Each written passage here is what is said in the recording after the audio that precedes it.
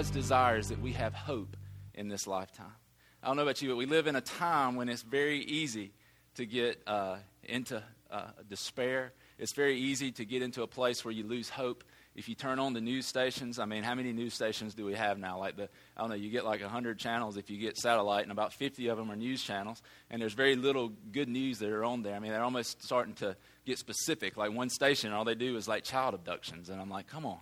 You know, everybody's kind of got their niche, you know, and so they begin to just portray all of this bad news. But I believe that God calls us to be different. He calls us to live in a place of hope. Even when the doctor says that there's no hope, there's hope. I heard somebody who had a diagnosis this week that was not good, but I just believe this: God is bigger, and God will move in our lives and in our hearts. He brings healing, He brings restoration, and He's bigger than those things, and He desires that we have hope. So we're going to continue moving into that this week. I want to talk to you today about the hope that we have in a God of grace. How many of you could use a touch of God's grace in your life?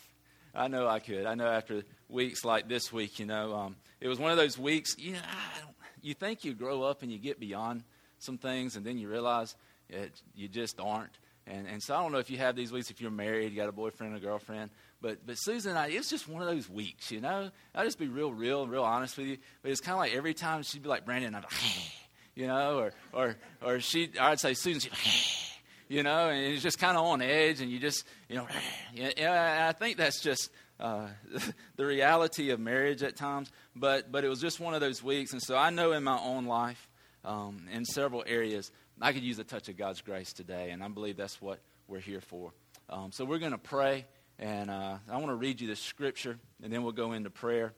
But if you have your Bible, turn to chapter 9 in the book of Acts. I want to read to you verses 1 through 18. It says, "Meanwhile, Saul was still breathing out murderous threats against the Lord's disciples. He went to the high priest and asked him for letters to the synagogues in Damascus, so that if he found any there who belonged to the way, whether men or women, he might take them as prisoners to Jerusalem. As he neared Damascus on his journey, suddenly a light from heaven flashed around him. He fell to the ground and heard a voice say to him, 'Saul, Saul, why do you persecute me?'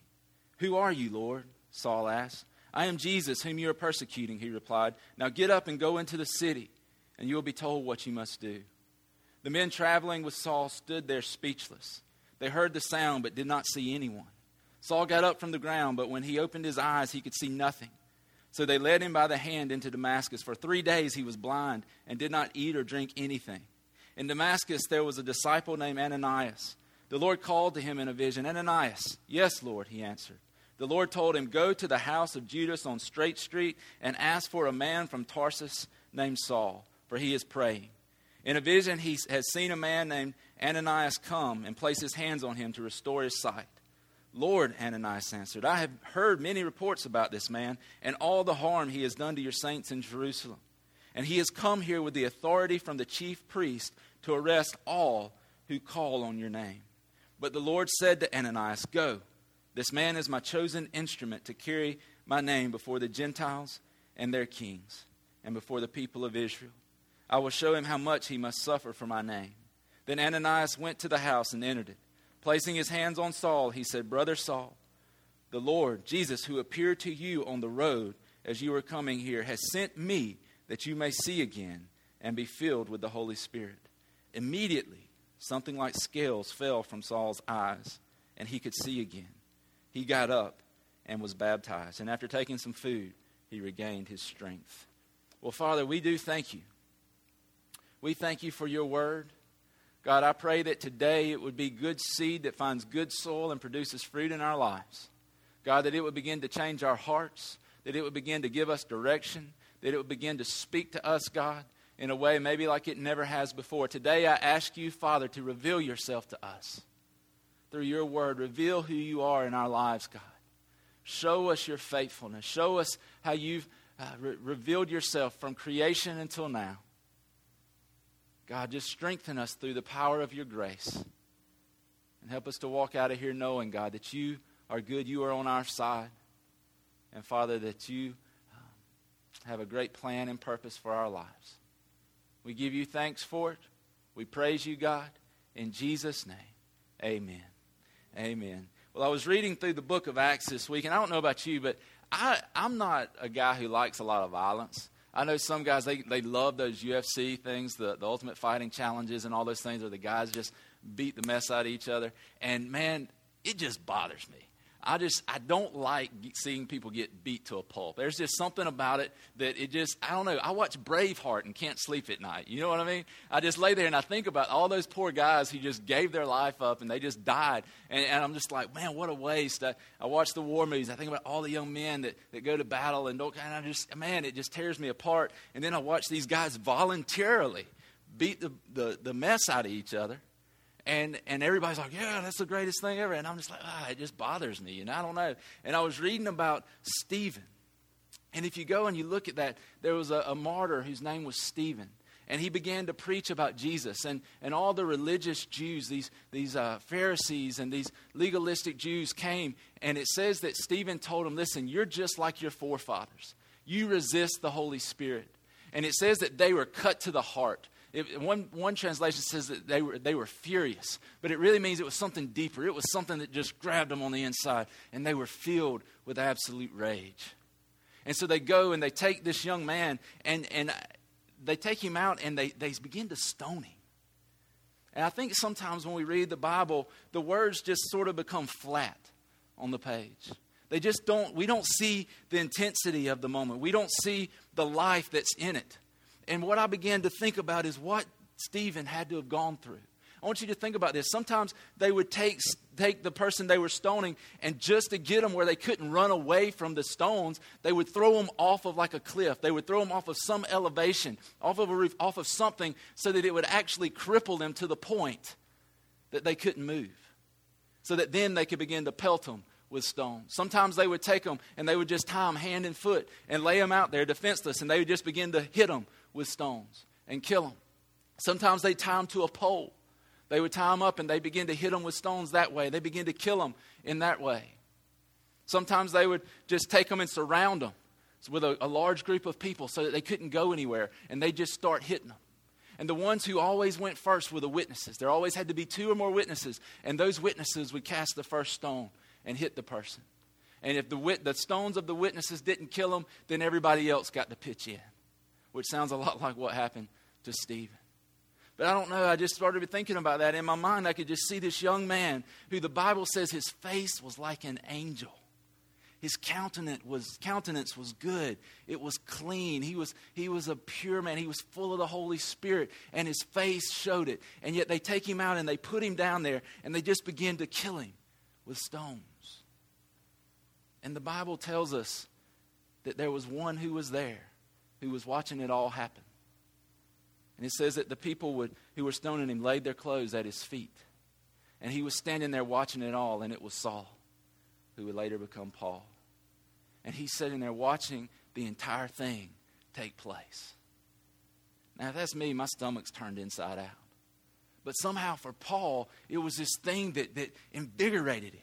It was this thing that says that he went from there and he started persecuting the church even more. He saw this stoning of the death of this innocent guy, and he goes and he begins to persecute the church even more. He got letters to go to Damascus. And on his way to Damascus, see, there were about 10,000 Jews in Damascus that met in the synagogues. And he had a letter that he could go and arrest any of them, put them in jail, do whatever he wanted to them. And so he's on the way to Damascus because he had gotten word that there were some followers of the way who were in Damascus. And he was going to make sure that none of them would convert to Christ. So what was he going to do? He was going to kill and imprison every Christian he could get his hands on. So this is the guy that we're seeing here in Acts chapter 9. This is the guy on the way to Damascus. This is the guy who God reveals himself to right here in Acts chapter 9. See, I don't know about you, but if I'm God, I take a whole different approach. You know? I'm like coming down from heaven. I might have shown myself to him, but it wasn't to bring him into the kingdom. It would have just been like just smoking. Those guys, all they would have seen was like an ash pile right there.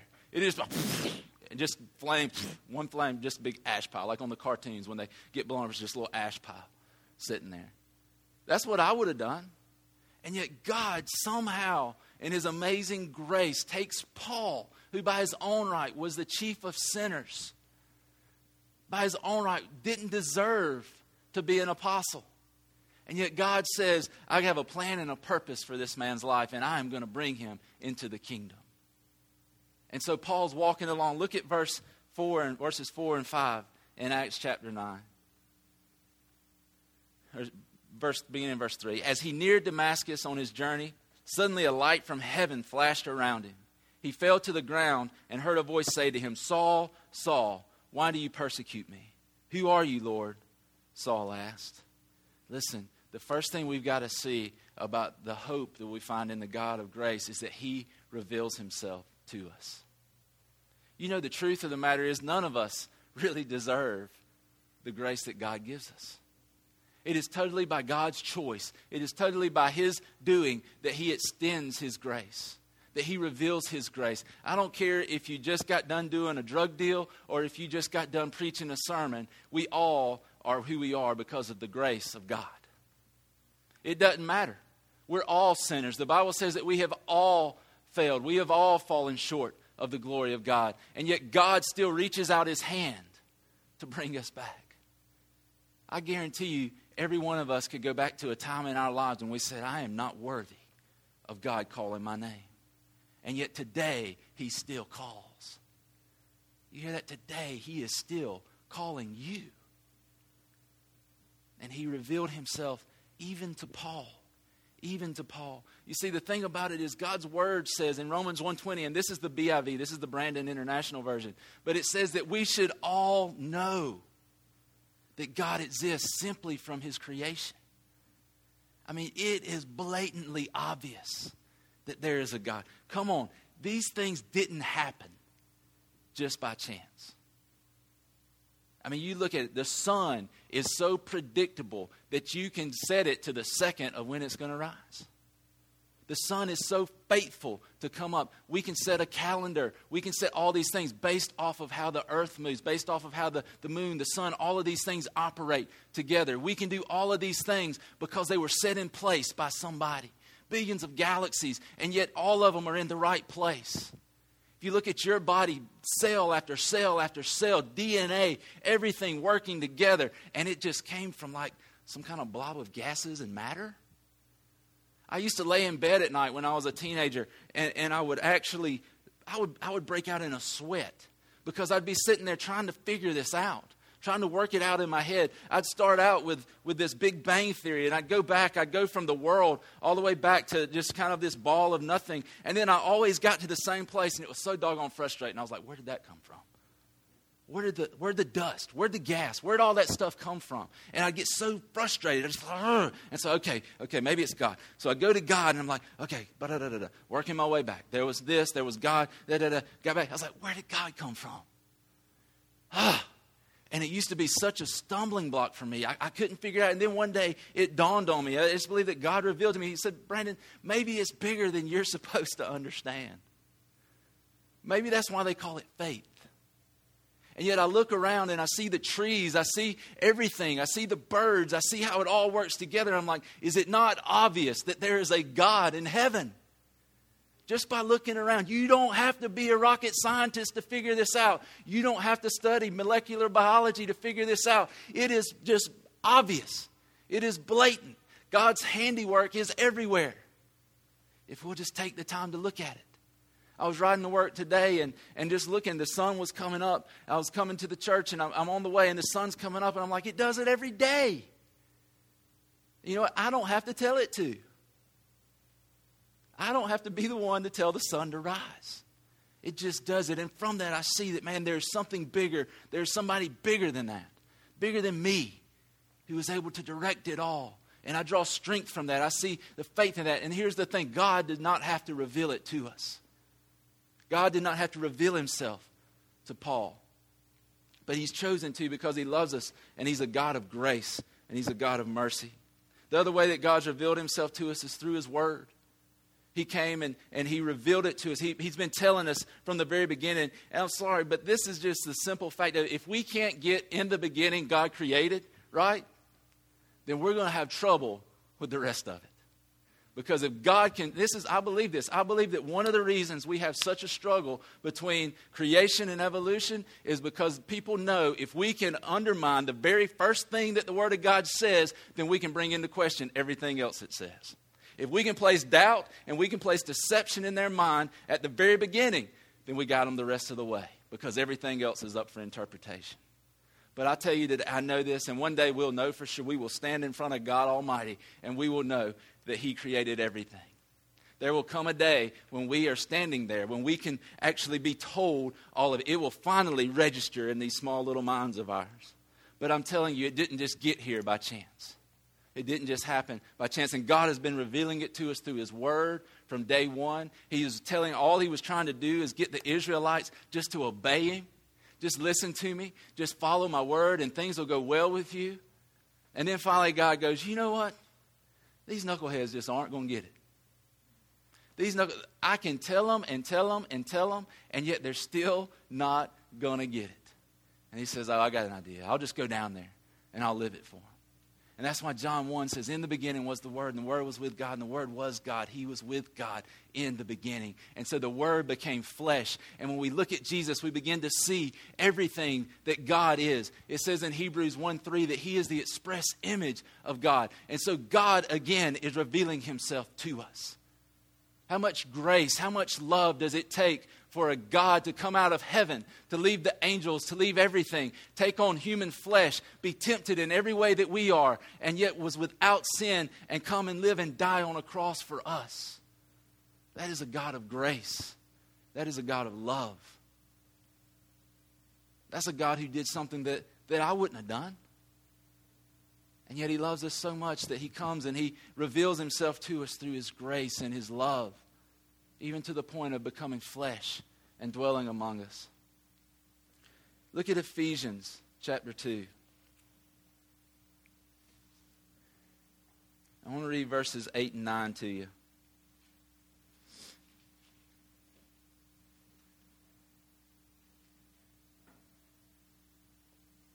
It says, this is Paul speaking to the Ephesians. This is the guy that we just saw get blinded on the road to Damascus. This is the guy who when he saw the glory of God, it was so magnificent that his eyes were covered with like these scales. And it says that when Ananias put his hands on him, that the scales fell off. And after Christ was revealed to him, he never saw the same way again.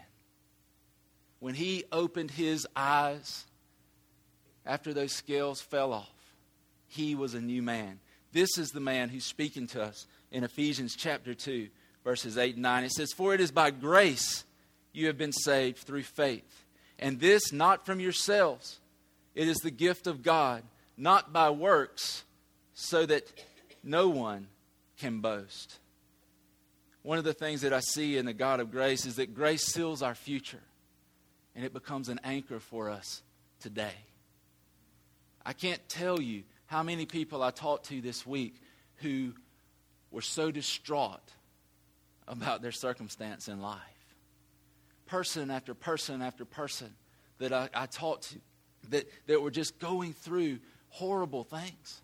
They were going through difficult times, whether it was business, whether it was in their job, whether it was with their family, whatever it might have been, people just going through difficult times. And I just began to think about how badly we need a touch of God's grace. See, Paul had found something that no matter what came against him, that no matter what came after him, no matter what the adversary did to him, that it anchored him. He knew that no matter what comes, my future is secure in Christ. No matter what comes against me, ultimately, I am okay because I am in Christ. He said, to live is Christ and to die is gain. He understood that. He understood that even when I'm done here on this earth, I've got a better future ahead.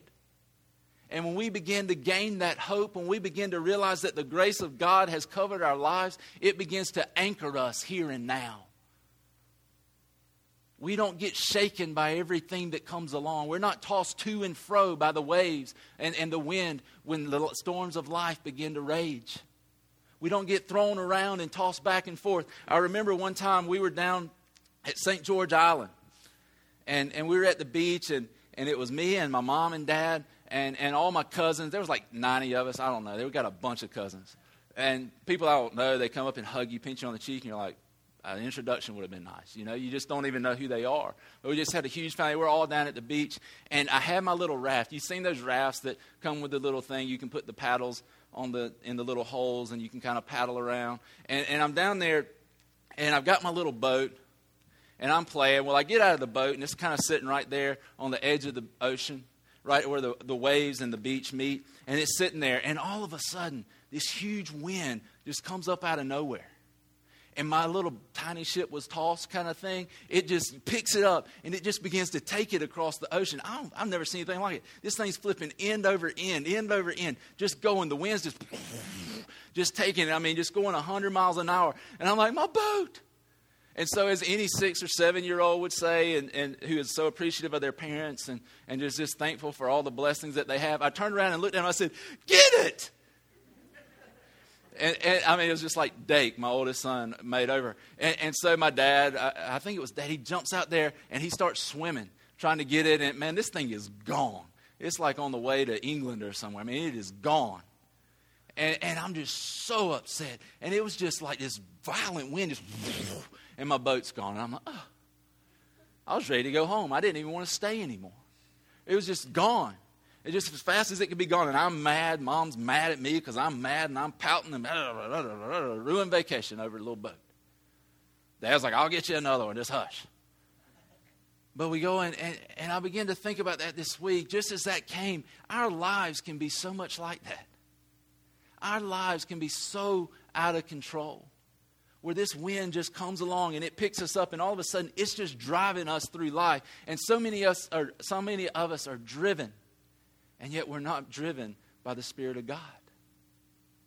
We're not anchored by the God of grace.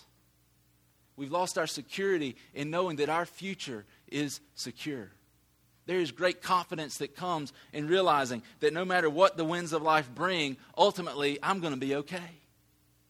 I remember my mom back several years ago, she was diagnosed with breast cancer. And, I got mad. I did the usual. I walked out, I kicked the plant, kicked the dog, shot the cat. No, I didn't really. That was a joke. But I was mad. And I remember Mom and Dad talking, and Mom said, it's going to be all right. And my dad was like, well, yeah, okay. And she goes, no, I know ultimately it's going to be all right. No matter what happens, I just know that in the end, I'm going to be fine. And there was security there. There was confidence there. There was this knowing there that no matter what comes my way, in the end, I am okay because I am in Christ. And today, praise God, she's healed. She's well. God healed her, made her whole. And yet we can have this confidence. We can have this security. And so many people walk around today who do not have it, who live in lack of hope, this place of despair, simply because we don't realize how secure we are in Christ. The Bible says that once you give your life to Him, no one can come and take you out of His hand. Nobody can come and take you out. Nobody can rob your life and your security. The only way it happens is when we give it to Him. The only way it happens is when we flinch. When the devil, the adversary, brings something against us and we flinch. And we lose our confidence. We lose our faith because of what we think might be coming. And yet God, in His infinite power and wisdom, says, listen, if you'll just ground yourself in me, if you'll just know that I'm here, if you'll put your confidence in the eternity, if you'll put your confidence in the security of what you're going to be doing for the rest of your life in me, then you can have an anchor here today in your life. 2 Corinthians chapter 12.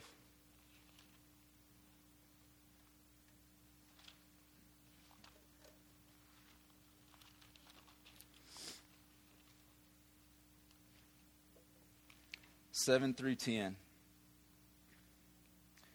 This is Paul speaking to the Corinthians, the guy that we just looked at, who came to understand the grace of God, the security that he had. I mean, Paul was in prison. He was beaten. He himself was stoned and yet survived. And through it all, he was secure. He was confident because he knew that the God of grace was holding him, that the God of grace had him. And then here in 2 Corinthians 12, verse 7, it says, to keep me from becoming conceited because of these surpassingly great revelations, there was given me a thorn in my flesh, a messenger of Satan to torment me. 3 times I pleaded with the Lord to take it away from me.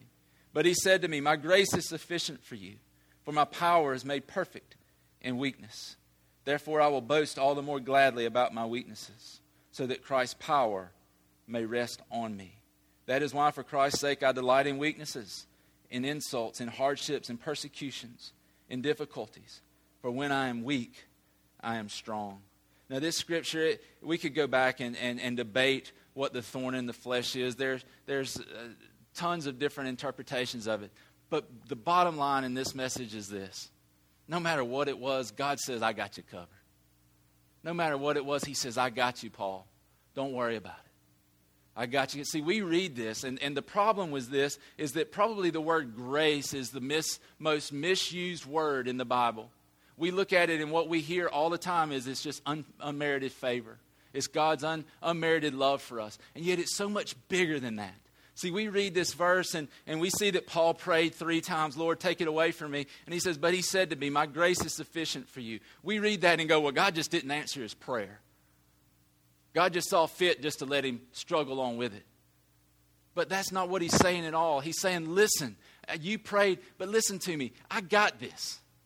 I'll be more than you need. We hear sufficient and we think, well, I'm just getting by. He'll just kind of make it through. But God's saying, I've got you covered in this. I will be more than what you need. The word sufficient there actually means, it gives the idea of God erecting a barrier. It gives the idea of God bringing up a hedge of protection around him. And so when God tells him, he says, my grace is sufficient. He's saying, I've got you. I've got you protected. And then Paul says, that's why I will boast in my weaknesses, because when I'm weak, he is strong. And it's hard to see this, hard to understand this, but you got to realize that when you are weak in your marriage, God says, I'll be strong. Put your trust in me. Put your faith in me, and let my grace rise up around you and put a hedge around you so that you can come out of this thing. When your children, you're worried about your kids, what's going to happen? What's going to go on with them? If I didn't have faith today, there's no way I could raise kids. Yet God says, listen, just put your trust in me. I'll put my hands on them. I'll put my arms around them. I'll raise up a barrier around them. With your jobs, come on, how many of us need faith with our jobs today? How many of us need to know that God says, I will put a hedge around you. I will erect barriers around you. So that even when people come against you, I will protect you. I will hold you. I will keep you guarded. And so it's more than God just saying, oh, just suck it up and get through it. God's not saying that at all. He's saying, listen, I'll bring you through this. I'll help you. The problem is that so many times we try to run this race on our own. How many of you do that? How many of you get to a place where you're just going and going and going, and we don't even realize it? This is the funny thing. I was talking to a friend of mine this week, and we were laughing because we used to see other people who they would get into a stressful situation, and the next thing you know, they're holding their neck, and their shoulders are hurting, and they're just like, oh. But then we were laughing because we found ourselves in that same situation. We started realizing that ourselves as we got older. We just, I remember, you just get to a place where your neck gets tight. You end up, not sleeping. You're just laying there at night like this. Can't sleep. And it just happens. It's like all of a sudden it just happens, and it just you just creep into it, and you just take that trust in God and go, I'm going to do it. I'm going to do it. I can do it. I can handle this. I can manage. And so we just start trying to do it on our own. We try to, even living for God on our own, trying to fulfill all that we think in our mind that God wants us to be. See, the church has hidden one thing from us in our lives. And that's the fact that you're forgiven. You are free. But see, if we find out we're not guilty any longer, then all of a sudden, we're afraid, the church is afraid, well, maybe, what if they don't keep coming back? And so we operate out of this place of guilt. I remember when I first got married and I was first living for God, I was trying to, do my best, and I was so legalistic. I was so stinking legalistic. If I was driving down the road and it went from a 55 to a 35, I'm like, woo! I'd leave like skid marks in the road trying to get to 35.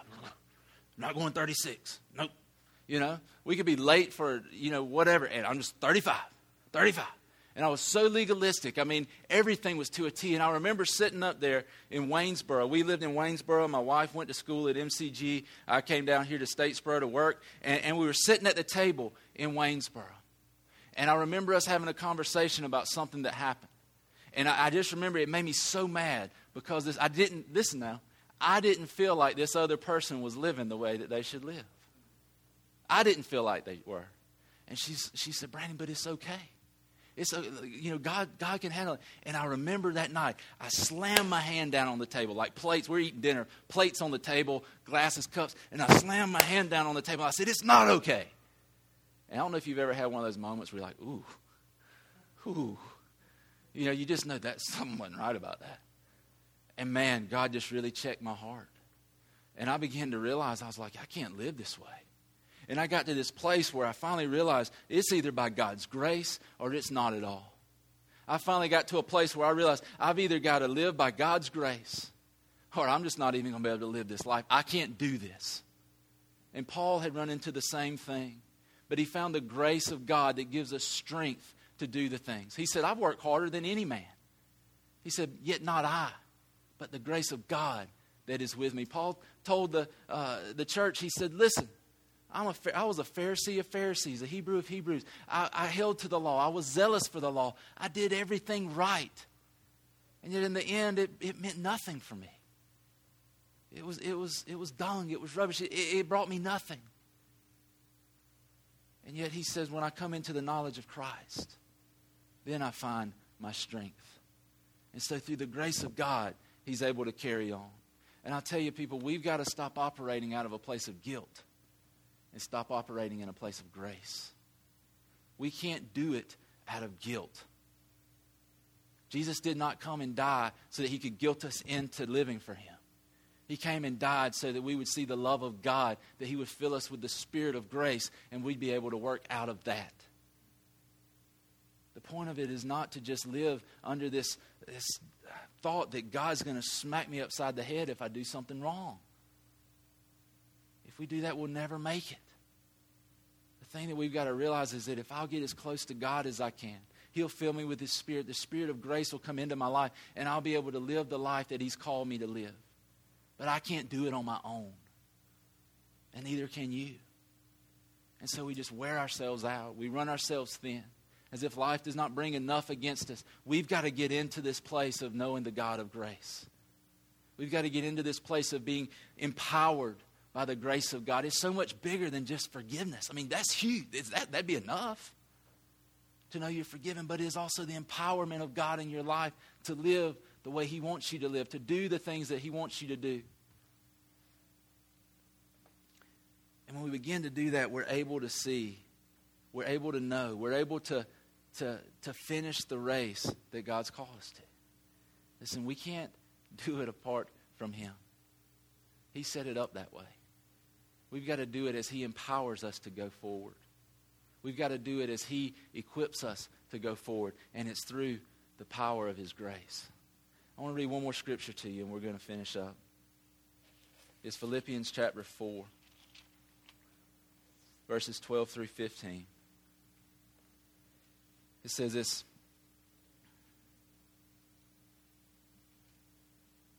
Actually, 3:12 through 15. I'm sorry.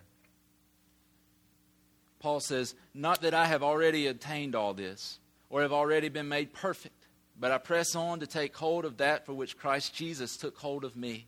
Brothers, I do not consider myself yet to have taken hold of it. But one thing I do, forgetting what is behind and straining toward what is ahead, I press on toward the goal to win the prize for which God has called me heavenward in Christ Jesus. Now listen, this is the man who stood there and made sure that the stoning of Stephen was done in the right way. I mean, literally. He was there to make sure the witnesses throw first, then everybody else gets an opportunity. I mean, that's what he was doing. And this is the man who says, listen, I know I'm the chief of all sinners. I know I have screwed it up. And yet he says, I am going on. I am moving forward. I'm leaving that behind, and I'm pressing on towards the call, the upward call in Christ Jesus. Today, I just leave you with this question. How are you going to finish? How are you going to finish with God? Are you going to go and depend on the God of grace? Maybe today he's revealing himself to you for the first time. I don't know. Maybe today your life is just being blown to and fro by every wind that comes along. The storms of life are raging.